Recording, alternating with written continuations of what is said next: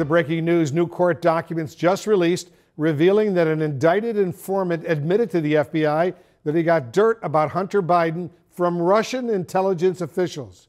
Joining us now, the former National Security Council official, retired Lieutenant Colonel Alexander Vindman. Colonel Vindman, thanks so much for joining us. What's your reaction to this filing that this FBI informant, a guy by the name of Alexander Smirnov, was fed fake dirt on the Bidens by Russian intelligence? And how does this fit into the pattern of how Russia actually operates? You know, we use the term bombshell pretty often, but I think this is some bombshell reporting.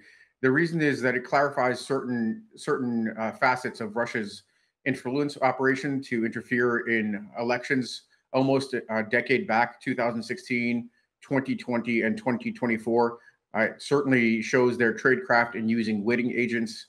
Smirnov is under arrest because he's assessed to be a witting agent, more than likely. And the fact that I think from an intelligence perspective, from the Russian perspective, they see a large number of Republican political leaders as unwitting agents, carrying forward Russian disinformation. So that's a pretty interesting picture that it paints of how the Russians are interfering, co-opting the Republican Party to do their bidding, to tip the scales in Trump's favor. The other thing that's really interesting is it may clarify some of Trump's intentions, why he is catered so hard towards Russia, why he invited just, within the past 2 weeks, he invited Russia to attack a NATO member, a grave danger for U.S. troops, a grave danger for U.S. troops. Why? Because he's looking for that quid pro quo that he's been searching for from 2016 forward, whether it's emails, whether it's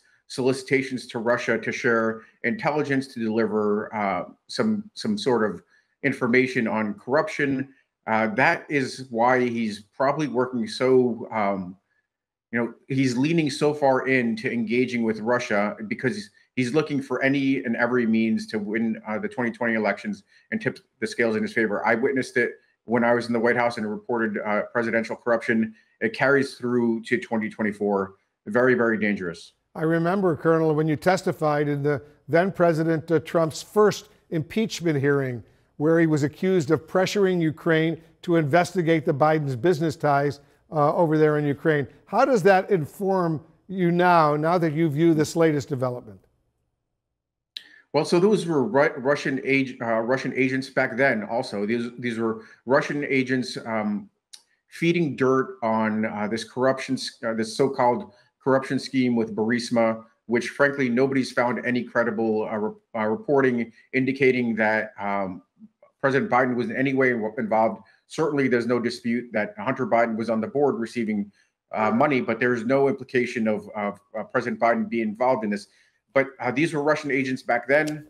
These have been Russian agents, Russian officers running Russian agents all the way through to this day. And it is a really deeply disturbing that swaths of the Republican political elite have been co-opted to carry forward Russian influence operations to interfere in U.S. elections.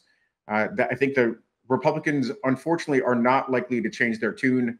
They'll say that it's interference, that the FBI now is, looking to spoil that impeachment inquiry. I don't think they're going to go. They're going to adjust their narrative, but it's deeply dangerous, and the American public needs to know what is going on and how Russia is interfering with the help of the Republican Party and Donald Trump. This U.S. filing against Smirnov also says Smirnov's contacts were extensive, recent, and not trivial. And I'm quoting now, the false information he provided was not trivial. It targeted the presumptive nominee of one of the two major political parties in the United States. The effects of Smirnov's false statements and fabricated information continue to be felt to this day. Colonel, do you think the U.S. is taking this threat of Russian interference in the 2024 presidential election seriously enough? I think the Biden administration is, to a certain extent. The Trump administration also, at the professional level, looked to harden our elections to make sure that they weren't subject to cyber attacks. But influence operations are a different animal entirely.